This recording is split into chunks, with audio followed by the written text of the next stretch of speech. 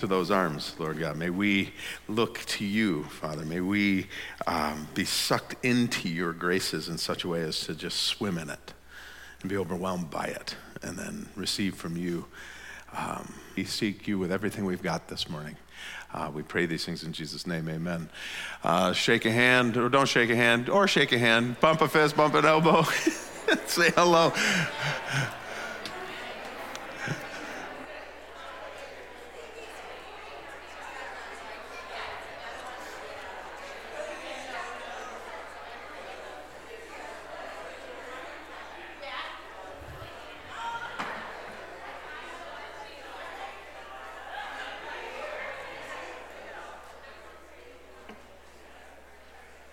Good morning, everybody. How are we doing this morning? Good morning.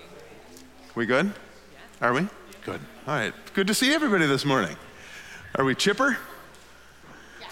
Obviously. Let me try that one more time. Are we chipper?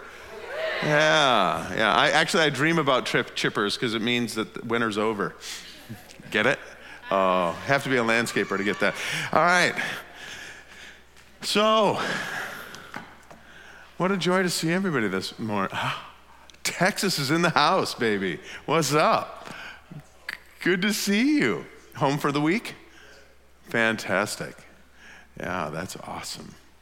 Yeah. Anybody else from out of state in today? Anybody going? Going once, going twice? Yeah. Moving all of a sudden. I'm so moved by seeing all of you. And a lot of you have flip-flop sides. Honestly, I feel like I'm looking in a mirror. For the most part, what I'm looking at are like total flip-flop. I didn't recognize Ted and Mary over here because I only see one side of the face. The stages are usually over here. Oh, I love just calling everybody out. Rob, you're never on that side. You're still on the aisle, I see. If you're ADHD, by the way, you know that you have to sit on the aisle. Because if somebody pins you in to the inside of a seat, you become violent. I would tell a story about that happening one time, but I don't want children's services to come and get me. So, was she an adult? Oh, she was an adult at the time. It's okay. So one time we were riding somewhere, and I got put in the middle of the back seat of a minivan. Oh no, my stomach is tightening up just thinking about it. So I sat back and I took a deep breath, blew it out, took another deep breath, blew it out. All of a sudden my daughter Sarah, who was sitting next to me, started getting like this, and I told her, stop it, I'm not near enough a door. And I bit her forehead. Don't do it. At least don't sit next to me when you put me in the middle of a pew. I'll bite your forehead. I got teenagers looking at me like, are you crazy? I am, I'm nuts. So that was a long time ago in a galaxy far, far away, but it happened nonetheless. And that one's not televised, and so I can get away with it. So, good morning. This is what we're doing. We're looking at how do we make an impact in people's lives. You bite them on the forehead, sir. Well, no, I wouldn't recommend that necessarily. But what are we talking? We're talking about this life of service. Notice the way I put that, a life of service. A life of service, not just to serve, not just to an act of servitude, but an actual life of service. Jesus said something interesting. He said it a number of times throughout the Gospels. You've heard me say it 1,000 times because I think it's one of the most important aspects of who Jesus is. He said, I have not come here to be served. I've come here to serve. Another translation says, I've not come here to be ministered to. I've come to minister. In Philippians, it talks about the fact that we're to have the same attitude as Jesus, who being in very nature God didn't hold on to that, but made himself nothing in the nature of a servant. It is our privilege not just to serve, but to live lives of servitude because we've been transformed by Christ into servants. And because I'm going to have to go back and listen to this one. The definition of servant in the Greek actually has to do with being a bond servant, or literally a slave. I've been purchased by one who I am now enslaved to, and now it is mine to do everything that he commands me to do. But that this servitude, this enslavement and being enslaved to him is not a matter of this rigid and heavy obligation, but actually an expression of privilege being brought into the family. Now, I want to say that in this regard. When we see the terms servant and slave in the Gospels, one of the things I want to say, even throughout the epistles, one of the things I want us to see is this. In the Hebrew world, a servant was actually lower than a slave. A servant was a paid employee who you had absolutely no responsibility for or accountability to other than their wage. Other than that, they were truly and utterly seen as just somebody you hire and they move on. That's not how the Hebrews looked at slaves. The slave was actually part of the family. Now, they weren't to receive the inheritance necessarily, and they weren't treated as one of the children. But in the Jewish world, a slave was cared for as if they were family. They were fed, they were taken care of, they were given everything they needed to be able to live. Christ means to have been purchased in such a way as to be loved by him and given everything that we need to be able to live according to his commands. In other words, a master would never command a slave to do something a slave couldn't do, and would give them everything they needed to be able to do it. And then would feed them and clothe them and give them quarter on top of it. But then on top of that, that word slave is next to the word adoption or child. That we are actually co-heirs with Christ. Having been purchased, we now are in heart slave to him. And then we're actually adopted into the family as his siblings, co-heirs with him of the kingdom of heaven. And that co-heirship, it means this. In Ephesians it says, when we come into Christ, we are actually placed in the heavenly realms. We are seated with Christ in God. Both Colossians and Ephesians says it that way. We're seated with him. And Peter then puts it this way, that we have an inheritance that is kept in heaven for us, that can neither rust, it cannot be stolen, moths can't eat it up. And listen to this. It's shielded by God's power. In other words, it is so sure, we can be so sure and confident of our receiving it because it's God's power that shields it. He holds it tight for us. He holds us tight, and he holds it given me, Dad, except for the one that was meant by his own volition to be lost. No one can snatch them out of my hand. And Father, no one can snatch them out of your hand. They're mine. And they're yours. This is crucial for us to get. That we are co-heirs with Christ with an inheritance waiting for us, shielded by God's power until the coming of our salvation, the realization of our entering into the kingdom of heaven. And that this is the source of our hope and joy, this wonderful inheritance we have. Now, what's really important about that is this. This is what gives us, it contextualizes our lives. It puts in context what we're currently experiencing. Because the fact of the matter is our circumstances could be overwhelming. But Jesus said, I have had victory over all of this. I have overcome this world. Don't let your heart be troubled. And in fact, this is what I want you to know about yourself. In me, you are now placed with my Father.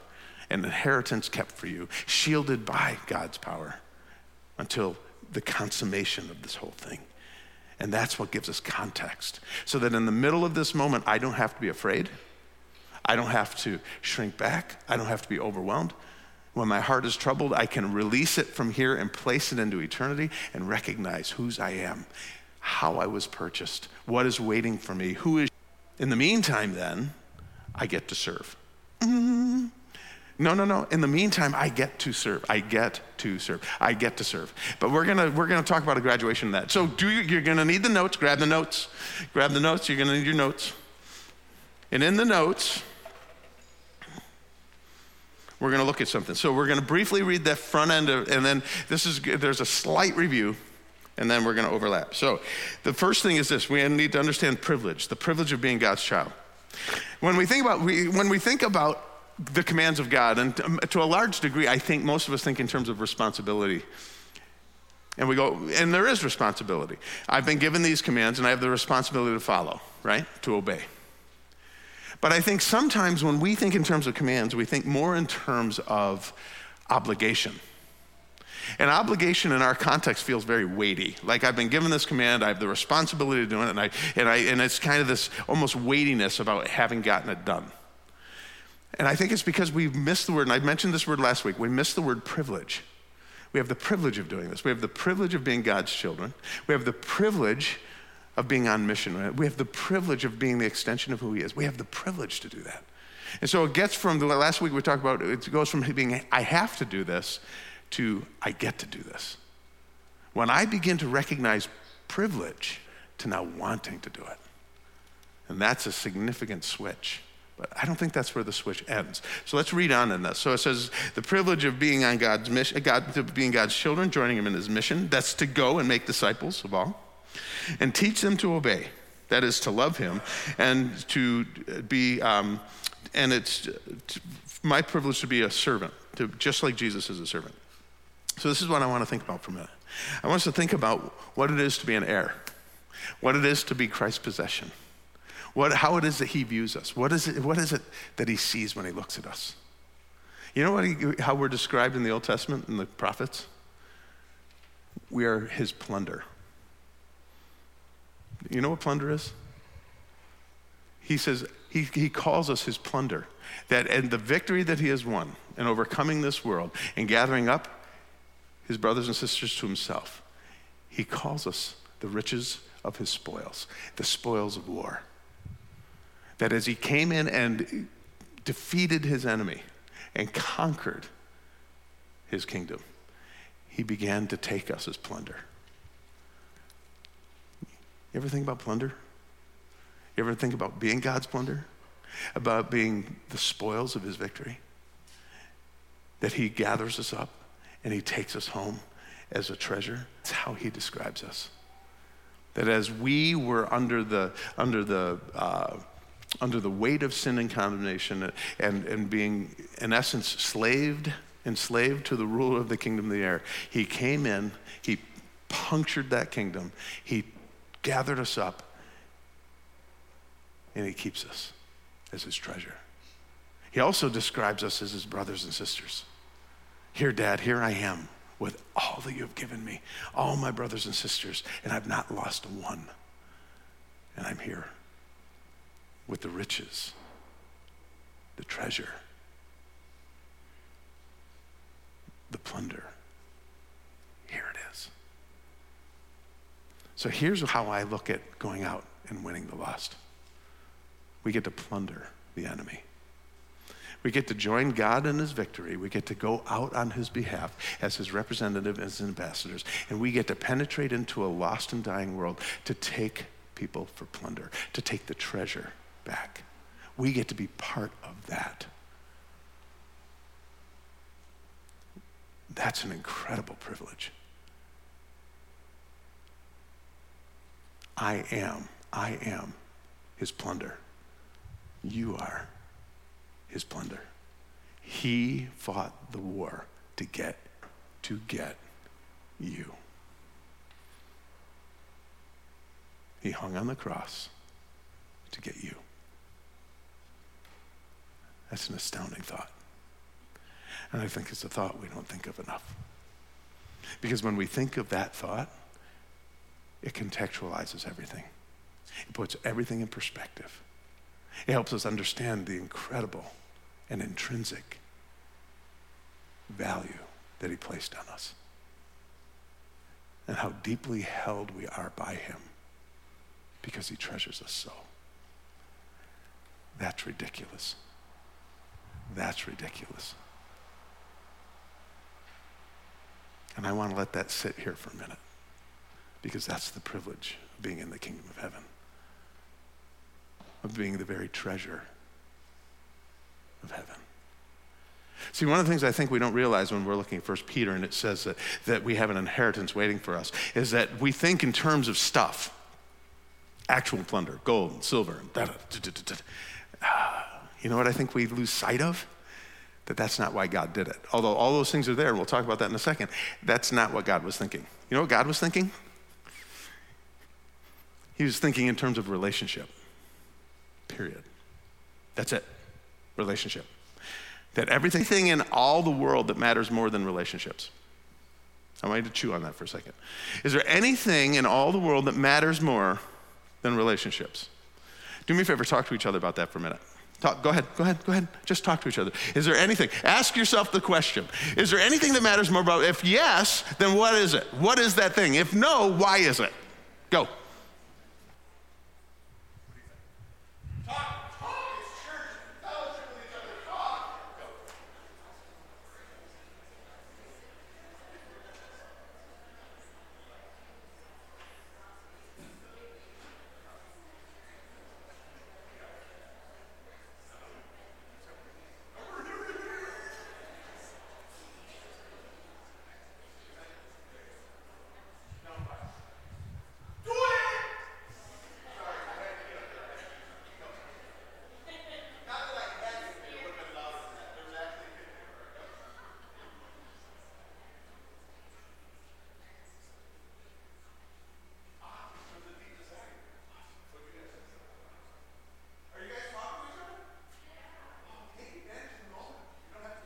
Okay, so listen.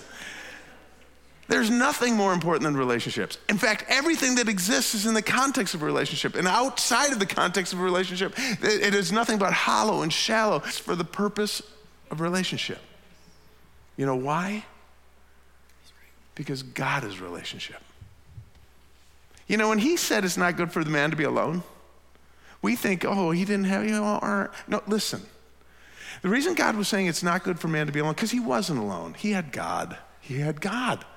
He walked with God. He worked with God. He reigned with God. He had dominion with God. God gave him permission to name everything that he created. Adam was there with God.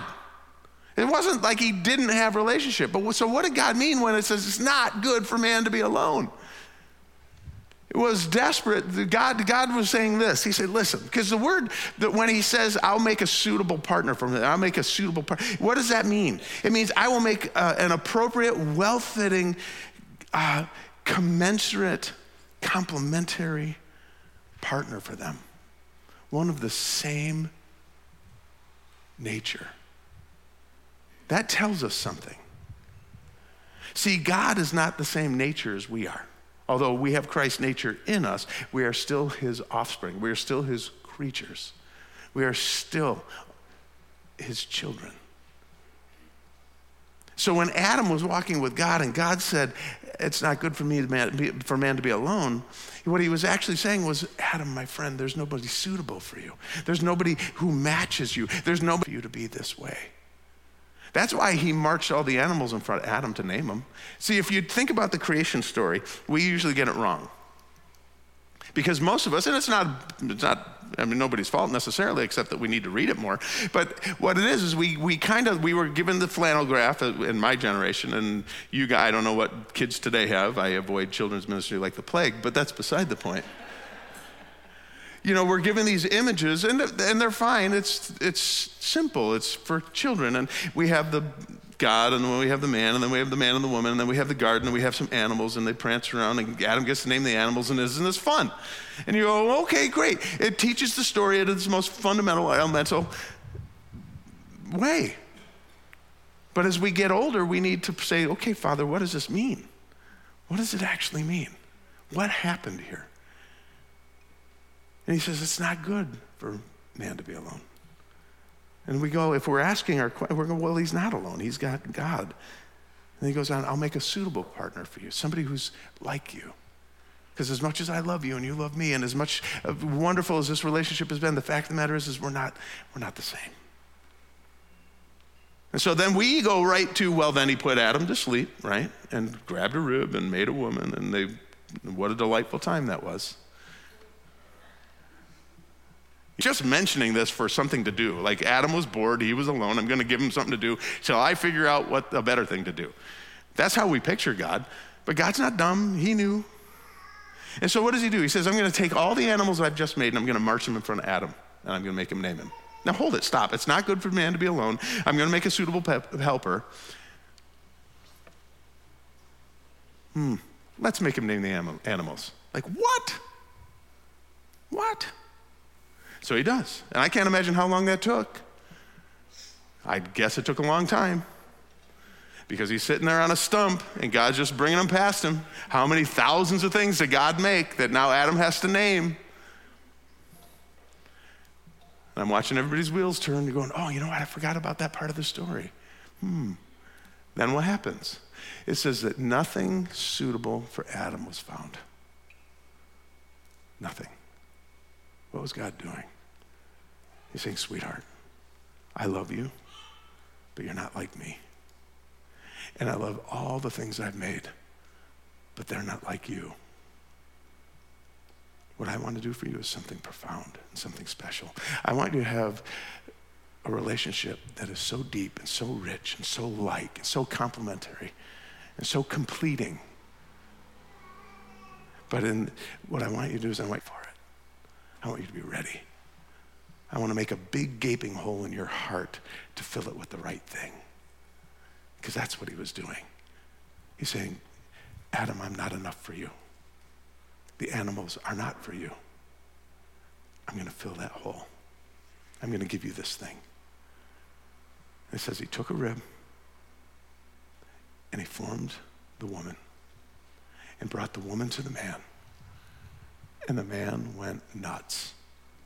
He went nuts. Oh yeah. Why? Because I just named every stinking animal on the earth. I had to give it a name. I had to watch it. I'm thinking, what in the world, Dad, what are you doing to me? Oh, golly. That's bone of my, that's flesh of my, that's beautiful. Yeah. In fact, you know what? I'm going to name her too. I'm going to call her woman because she was taken out of me. She's a piece of me and she'll complete me. Right from the beginning, God is saying it's about relationships. And the reason this is profound is not even as profound as what we just looked at. It's because God's never been alone either. God man to have an object of his affection who could enjoy his glory with him. But God himself had himself in the context of a beautiful fellowship called the Trinity. That's what we call it. Father, Son, and Holy Spirit dancing with each other in beautiful relationship. And he's saying, if this is best for me, it is what is best for you. And if it's good enough for me, it's going to be good enough for you. And if this is the great joy of my existence, then this will be the great joy of your existence. And he gave us each other, just like he has each other. Let us not mistake the kingdom of heaven. It is about relationships, period. And there's nothing more important. There's nothing that even comes close. God relating to himself, God relating to mankind, mankind relating to God, mankind relating to each other, all of us relating to ourselves, and then loving each other accordingly. Love God with everything you are. Love your neighbor as you love yourself. You ever have a conversation with yourself? Anybody here ever have a conversation with themselves? Raise your hand if you've ever had a conversation with yourself. Some of you are less crazy than I am. That's okay. But I have had conversations with myself. And in the context of our conversations, have you ever been surprised at the very thing that came out of your mouth and went back into your ears? Like, where did that come from? Anybody? So we can even relate to ourselves, and it's usually out loud. Almost always is it out loud. People think I'm on the phone. I'm not. It's just me and me talking to me. And oftentimes I'm really surprised at what comes out of my mouth. I'm surprised at what I think.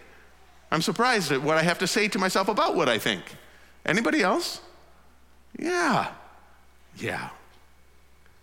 And then I have conversation with others, and I have conversation with God, and God has conversation with me, and I watch God have conversation with others. It's all about relationships. And there's nothing else. There's nothing else. So when God teaches us how to love, he does it in the context of what? A relationship.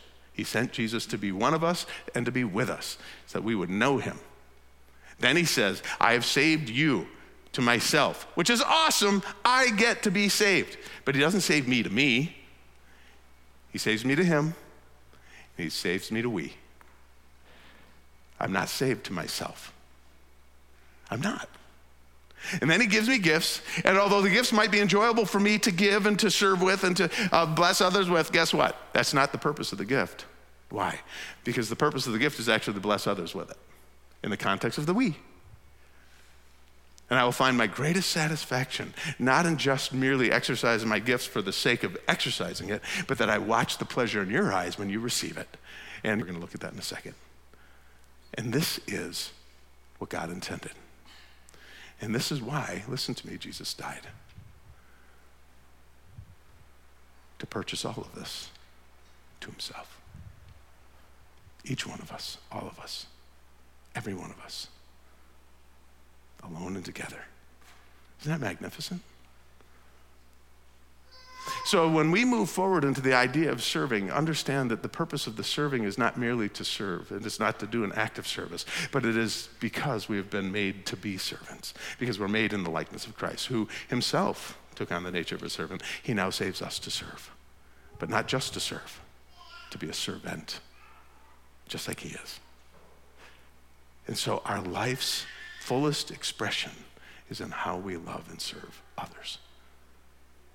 In fact, the very service I give to you is the expression of God's love to me, through me to you, genuinely and sincerely. Not just because God said so, not just because it blesses God for me to do so, but he's made me such, and I get to love you authentically and genuinely and just as you are, just as I meet you with sincere love and affection.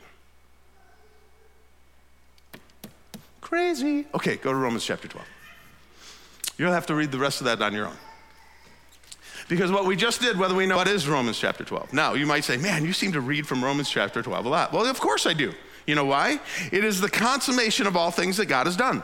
Romans 12 is the consummation of everything that he's done in us.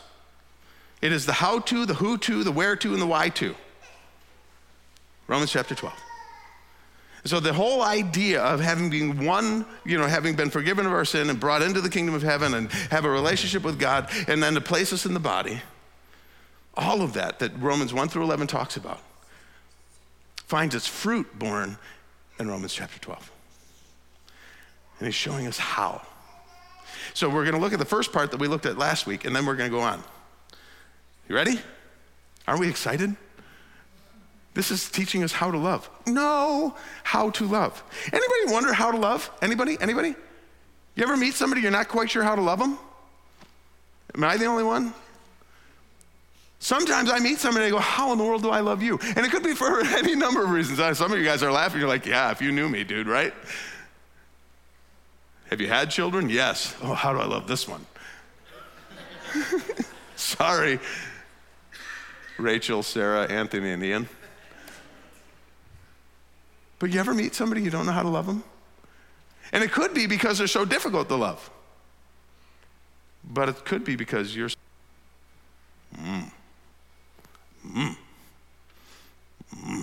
Okay, so here we go. Jesus is teaching us how to love. Right here. This is good. So, you ready? So we're going to start at verse 1. I'm going to pray. Father, bless this word to our heart. May we be transformed.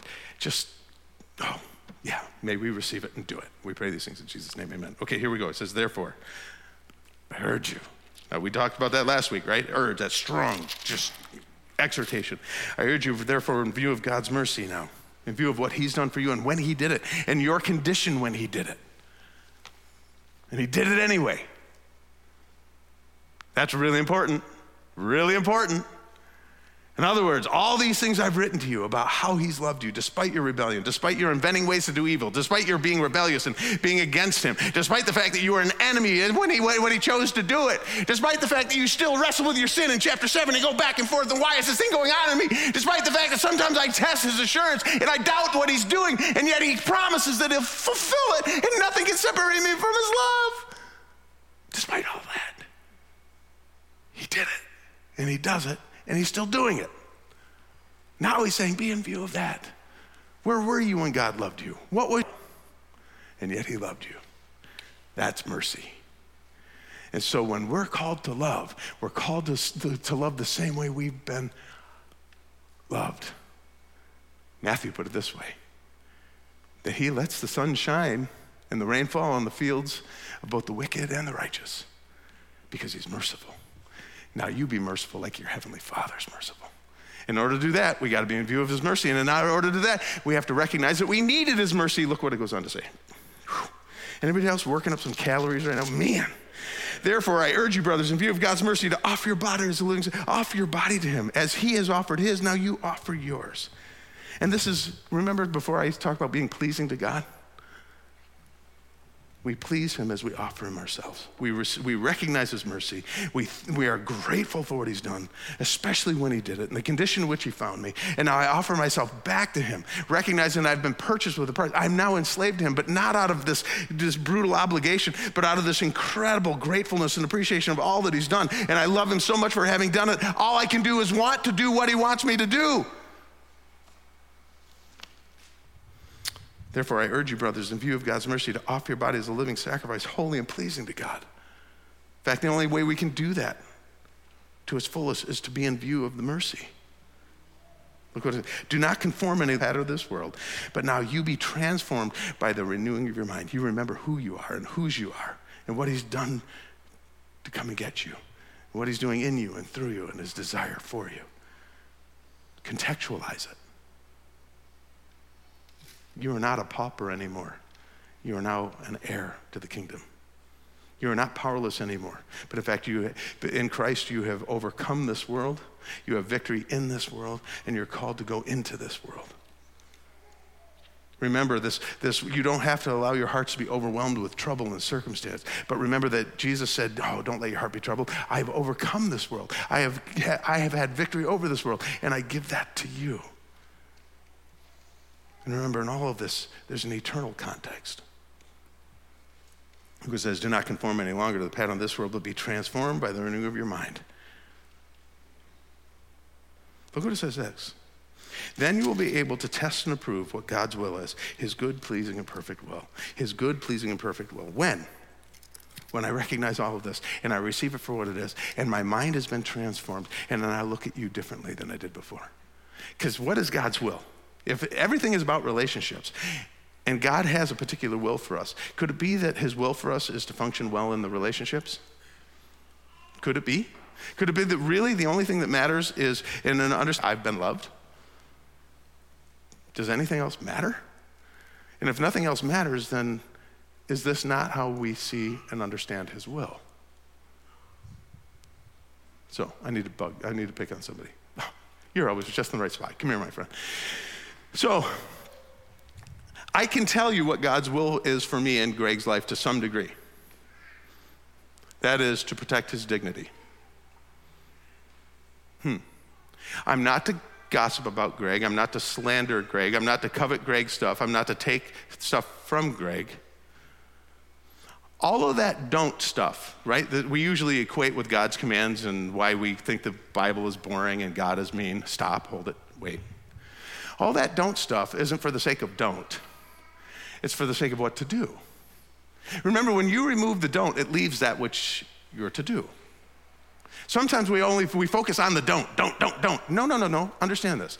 The don't leaves behind the thing you're supposed to do. So if I'm not supposed to slander Greg, that leaves for me exhorting Greg. If I'm not supposed to gossip about Greg, then it's mine to protect his dignity.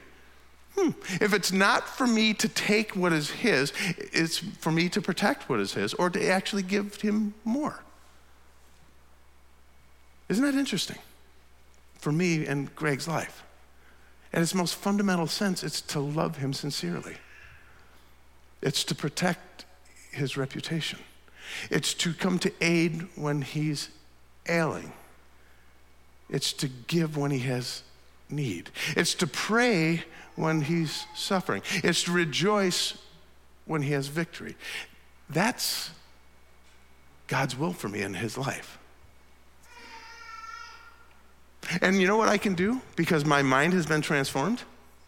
I no longer conform to the patterns of this world where all of a sudden I saw him as competition, or I saw him as an enemy, or I saw him as somebody that I have to somehow get up and over. I have to use him for my own benefit. He has something I want.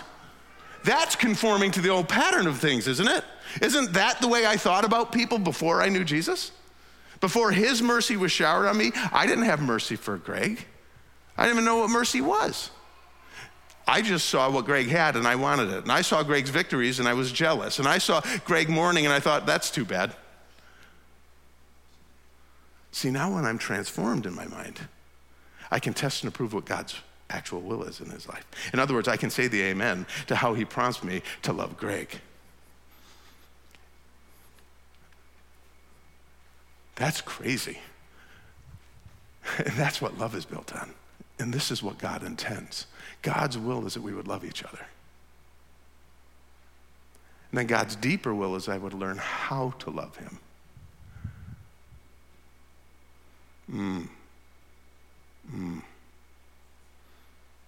Yeah.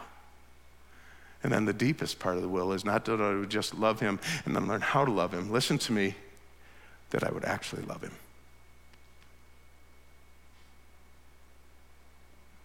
That I would actually do it.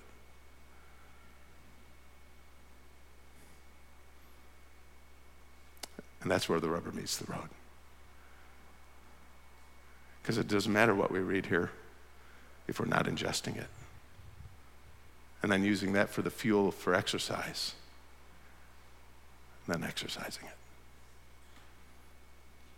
The fact is, I love this man. He's a friend.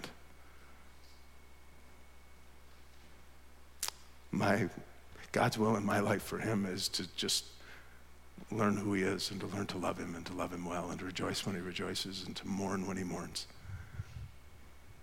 To support him when he needs it. To back off if he needs space. To speak as he needs encouragement and to keep my mouth shut when he needs to hear the Holy Spirit. To give when he has need, but not just give if I want to give.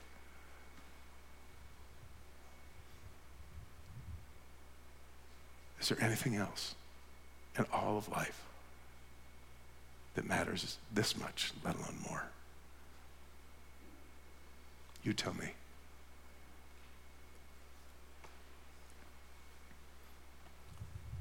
Because you know what this is worth? Whatever Jesus was willing to pay for it. Because what Jesus was paying for was not just me. Because he could have taken me and just stuck me on a shelf and said, look, there's one of my trophies. No, you know what he says to his dad? Here I am with the brother you gave to me. With the sister. Here I am, Dad. And everybody you've given me. We aren't trophies on a shelf. We're brothers and sisters, dearly and deeply loved. And now we're called. We're commended. We have the privilege of being part of the process. Being on mission with our brother and our friend, our lover. Isn't that amazing?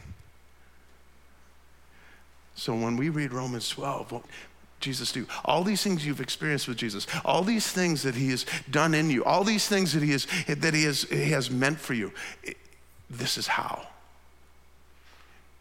This is how. And I can't give you specifics because I'm not in your life. Could you imagine if we had a Bible that contained every possible circumstance that each one of us is going through to tell us just what to do and when to do it and how to do it? Can you imagine? Who would read it? I couldn't even get in the Dewey Decimal System and find my name. Like, oh my goodness, and then the circumstance. Oh, no, and then the person. Right? No. And so he does two things for us. He gives us this beautiful word of God, which is alive and active, that pierces right through between the bone and the marrow and right between the spirit and the soul, and it enlivens us and it connects us to him. And his Holy Spirit speaks that stuff to us. And it's there and it's real. And if I can remember the second thing, I'd be great. But the Holy Spirit, well, that makes sense. So he gives us the word and he gives us the Spirit of God. And the Spirit of God promises to show us everything Jesus did and remind us of everything he said, and then to empower us to live just like him, that we would bear fruit of Jesus. We call it the fruit of the Spirit, but the Spirit only speaks what Jesus is. So the Holy Spirit giving honor to Jesus says, this is how Jesus lived. He was joyful. That's a whole nother thing. It is to say that his role is, read John chapter 14, by the way. is to empower us and to connect us to God and to remind us of everything Jesus did and said, and empower us to do it. And so it's ours now to join him in that and to grow in wisdom. To grow in wisdom. So let me bug you one more time. Thanks. Come here. No, yeah, I'm bugging you one more time. So as I'm in a relationship with Greg, it's enough for me to know Greg and to see Greg and to love Greg. It's another thing altogether to get to know Greg more, and that my love for him would grow from just loving and doing the fundamental truths, but then getting to know him in such a way as to understand how to love him, gain insight into who he is and what love is to him and how he receives love and what that love means for him. That's insight. And then I have to discern which one works in this case and which one works in this circumstances. Then I have to have discretion as to how much I give and how much I hold back. Then I have to understand how that might affect us and him and what happens then. And only then can I apply it. And I even do that with prudence. I'm careful. I'm circumspect. I want his best. Wisdom is not just knowing Greg and knowing about love. That's knowledge. Knowledge ain't wisdom. Wisdom is the skill to apply it. And I do that through sincere love. Loving God sincerely, loving Greg sincerely, and letting him teach me how to love him. And God's not the only one who teaches me. Greg teaches me. If I'm listening, if I truly care, if I really want his best, if I desire his best, then I let him teach me how to love him, and I obey because I'm his servant. I'm his slave.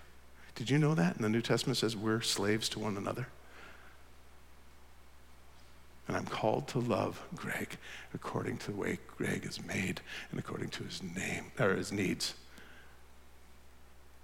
That takes time, prayer, investment, caring, consideration. Isn't that amazing? And that's relationship. Now you get to enjoy the parts of the relationship as you go, but it just deepens, it gets richer and thicker and more profound. So, sit down, would you? You can run away. Sheesh. All right, come on. Luckily, one of his love languages is sarcasm. So here we go. Let's watch. So I'm going to speed through this, and then we're going to ask you and where you were when he found you and how he loved you anyway. Now you offer your body as a living sacrifice, holy and pleasing. You do that by not conforming any longer to the pattern of this world, but now being transformed in your thinking, in your mind. You learn to test and approve what God's will is, his good, pleasing, and perfect will. For by the grace given me, Paul says, I say to every one of you, don't think of yourself more highly than you should. Don't think of yourself more highly than you should. I got to stop here for a minute. The best way for me to not love somebody is think more highly of myself than I should. I mean, you could just call that conceit and arrogance and the fact that I put myself above you. But it's more subtle than that. I want to leave here with a little more insight than that. You ever feel like you know somebody so well and you know yourself so well that you know how to love them, and so you just love them without really any consideration for how they need to be loved? Have you ever done that? Have you ever loved somebody the way you think they need to be loved because you know better? Anybody? Anybody married? Husbands? Have we ever done that to our wives? Children? Have your parents ever done that to you? The fact of the matter is thinking more highly of ourselves certainly can mean that I'm arrogant and I'm boastful and I'm just not able to see. But it could be as subtle as thinking that I know better than you do. I'm going to finish that sentence, so let me get the fix for you right now. We can cut this conversation right down to nothing. That is thinking too highly of yourself. That is making you ineffective in your love for somebody else. That is what's keeping you from plumbing the depths of someone with God to know truly and care truly what their need is. So I don't want to stop at just, it's arrogant and boastful. No, it's more than that. It's more subtle than that. It's more important than that. It's deeper than that. It is truly recognizing that you know nothing. What you need to know is God's word. You know nothing. What you need is the Holy Spirit to speak to you. You know nothing. You need to listen to the one who's sitting in front of you. You know nothing. And you need to listen to the one who's speaking to you. You know nothing. Let them teach you how to love you. Love them. Let them show you what their actual need is. Let them guide you to the secret parts of their heart so they can trust you enough to let you touch it and bring healing to it. I think that's what Paul's getting at. Too often it's too base. In order for us to truly love in the context we find ourselves in, we need to recognize the depth of hurt in the people around us. I'm going to skip down to a verse while the band gets in place because we still have communion to do. And I would encourage you, frankly, you got the whole text through a lot of the tirade because it was informed by the text, but I want to see a part of the text here. And I want to contextualize it in our current circumstances and then give it an eternal perspective. Okay, so look what it says here. Because we who have been made for relationships have 4 spheres of influence, right? We've talked about that. Our family, those people we're most responsible for, the family of God who we fellowship with and have been brought in by God, by his pleasure, and placed in this body. Think about that for a minute. It is by God's pleasure you have been placed in the particular body he has you for the purpose of bringing everything you are to that body to edify that body for their good. Isn't that crazy? Third, your neighbor. Those people you come in contact with that are really outside of your immediate sphere of influence or you have a distinct long-term responsibility for, but you still have impact in their lives. And then the lost. That all those first 3 relationships and how you function in them show the lost if you're really authentic in your faith. Woo! And in the context of today, if we don't contextualize it ourselves, circumstances we're living under could be utterly overwhelming. And whether overwhelming in terms of giving trouble to the heart that we don't know how to function, because that's how we think of when we think of overwhelming, or if it's just that we've allowed it to overwhelm the grace in our hearts, or we've allowed it to overwhelm the mercy in our hearts, or we've allowed it to overwhelm the wisdom in our hearts, or we've allowed it to overwhelm our genuine consideration and care for others, regardless of their political stand, regardless of what they think about the moment, regardless of how they feel about the moment. We've allowed it to overwhelm our mercy toward them. All of that is being overwhelmed. All of that is true in our current context. All of us need to sit back and go, okay, Father, what would you have for us right here, right now, in this moment, in every sphere of influence you've given me? And how should I speak? How should I speak to them? How do they need to be spoken to? Not what I want to say, not what I feel like saying, not what I think I have to say. How do they need me for me to speak to them now? How? How? Here we go, ready? So it goes on, verse 9. This love must be sincere. Really feel about this person, no matter what I think about their opinion, no matter what I think about their position. I have to love them more than just smiling and going, and walking away and going, what a moron. Is this not the motion of the day today? I'm just being frank with you. Is this not it? Oh, hey, good to see you. Well, what a dink. I'm surprised we all don't need to see the chiropractor from this all the time. Listen.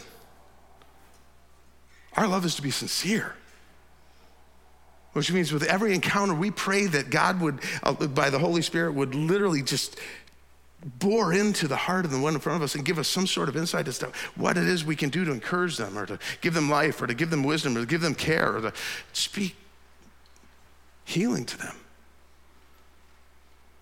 Sincere, unfeigned, not walking away and rolling your eyes, telling a friend.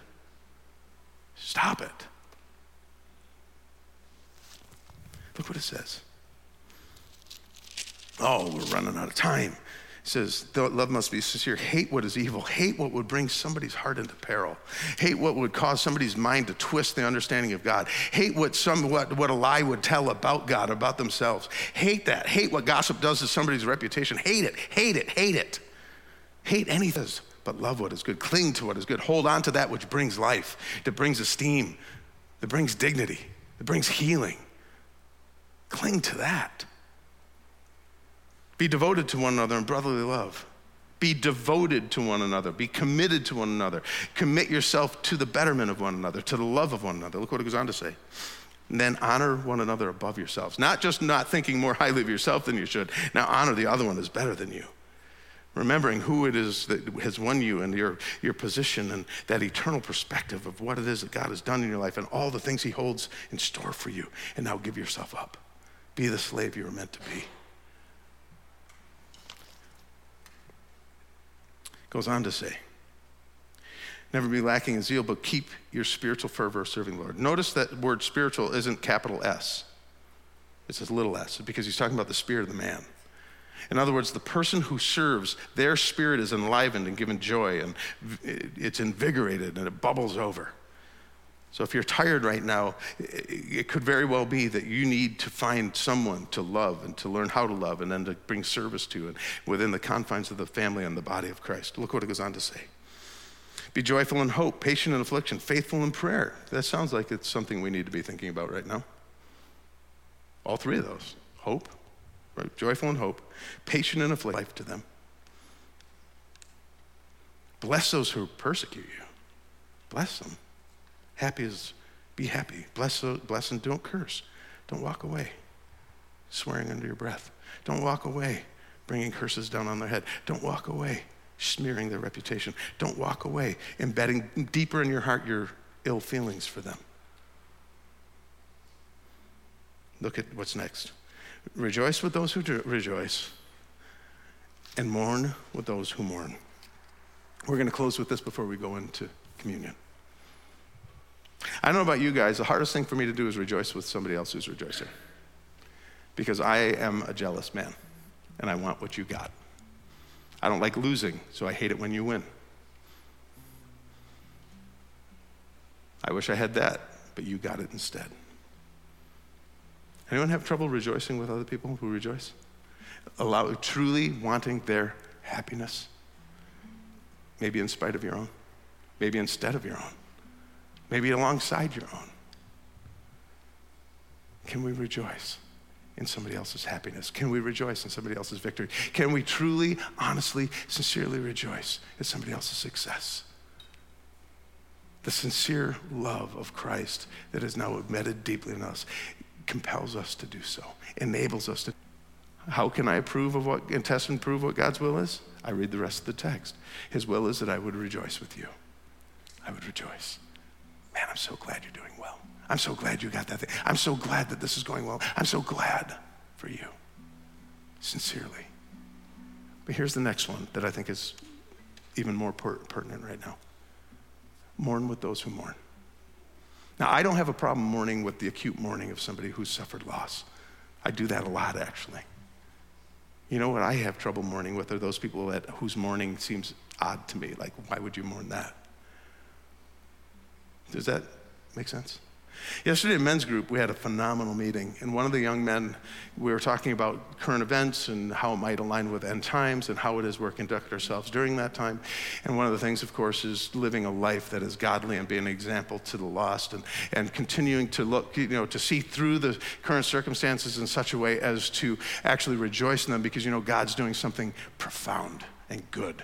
And he's going to bring good out of this. And we were talking through all those things, and one of the young guys goes, you know what I think we lose sight of? That the whole world's mourning right now. The whole world is mourning right now. And some of it's obvious. They're mourning the loss of loved ones. But some of it's less obvious. That they had before. They're mourning the loss of being able to go out with friends on a Friday night and be able to relax and have a good time and not think about anything but the fact we're together. They're mourning certain aspects of worship and certain aspects of fellowship and certain aspects of visiting and certain aspect of conversation. The whole world right now is suffering loss. The whole world is mourning right now. The whole world is. And you know what we get to do? We don't have to. We get to. In fact, we should not only get to, we should grow to want to, and then grow into this. That we would, just like Isaiah, we'd go, here am I, send me, I want to do this thing. It's what Jesus said. The body you gave me, the God body you prepared for me, God, give it to me, I want to go. The privilege we have right now in this world that is mourning is to bring the salve of the gospel and the good news of Christ Jesus into each life. Believers, as we speak the truth into the life of one another for joy and for encouragement and a reminder of what's to come, and into the lost, that when they see us rejoicing, even in our suffering, we trust that God will work everything out for the good of those who love him and been called according to his purposes. That as we walk and we're being formed more and more into the likeness of Jesus himself, that they would look at us and they go, what is wrong with you? Because Jesus met me in mine. And I know you're hurting now. And I know you're suffering loss now. And I know you're afraid now. And I know you're confused now. And I know you're angry now. And I know you're denying. I know it. I get it. But I'm just here to love you sincerely. To not think of myself more highly than I should, but in fact, I want to hear from you why you feel the way you do. And then share with me how I might meet you in it and guide you through it. How can we walk together? Take my arm. Come with me. That I now would honor you as being better than me. I don't care about your opinion. I don't care about your thoughts. I don't care about your, no. How can I meet you now? How can I encourage you? How can I bring you life? How? That's the consummation of the gospel in us. That is the essence of relationship. That is when we learn to love people sincerely, not thinking more highly about ourselves, but that we could honor others being better than ourselves and meet them in their rejoicing and meet them in their mourning and bring them the hope of Christ. All of this empowered by a spirit that desperately wants to work with us in it, to cooperate with him, so that the fruit of Jesus is born out of us. Peace, love, joy, perseverance. In this, for crying out loud. So, we're going to have communion. In this moment, we're going to try to figure out how to love Jesus sincerely, to meet him sincerely, and to encounter him sincerely. That you would love me with such mercy, such grace, such ridiculousness. And you would do it in this context. We're going to sing a song. While we sing the song, just sing it sincerely to Christ and receive from him his presence and his prompting. Let's stand and sing.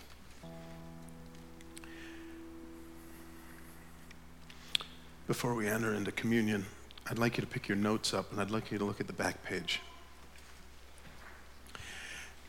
We talk about 4 spheres of influence: family, the church of God, the brotherhood, our neighbor, and specifically, or in particular, the lost. You know, when communion happened, it wasn't Jesus standing by himself in a room. He was with friends. He was with people who mattered to him, people he loved dearly. And our experience in communion is oftentimes we were saved between us and Jesus, and so this is certainly a private moment. But the fact of the matter is we weren't just saved to me, we were saved to we were saved to the one another. We're saved to him. What you have in your hands is a list of questions I'm going to ask you to take the time to look at this week. And we're going to take each one of these spheres over the next 4 weeks, and we're going to talk about who these people are in our lives and how do we love them. It is ours right now to have communion with the faces of those who God raises up in this moment. Who in my family have I been given to love? Who among the body am I called to serve? What neighbors am I praying for? How do I impact their lives? And who are the lost people in my life who I'm desperate to see come to Jesus? That's communion. It's what was, it's what is, and it's what will be. That's your plunder right there. Jesus was with his disciples, and he said, I love you so much, I'm going to offer you my body. And so he took a piece of bread and he broke it. And he said, this is my body broken for you, my beloved. You, my friends, you, my brothers. I don't call you servants anymore. I call you friends because you know your master's business. And now you're part of the business. Whenever you eat this, remember me. And it says he took a cup at the end of the meal. He said, this is a cup. And the new cup, whenever you drink this, remember me.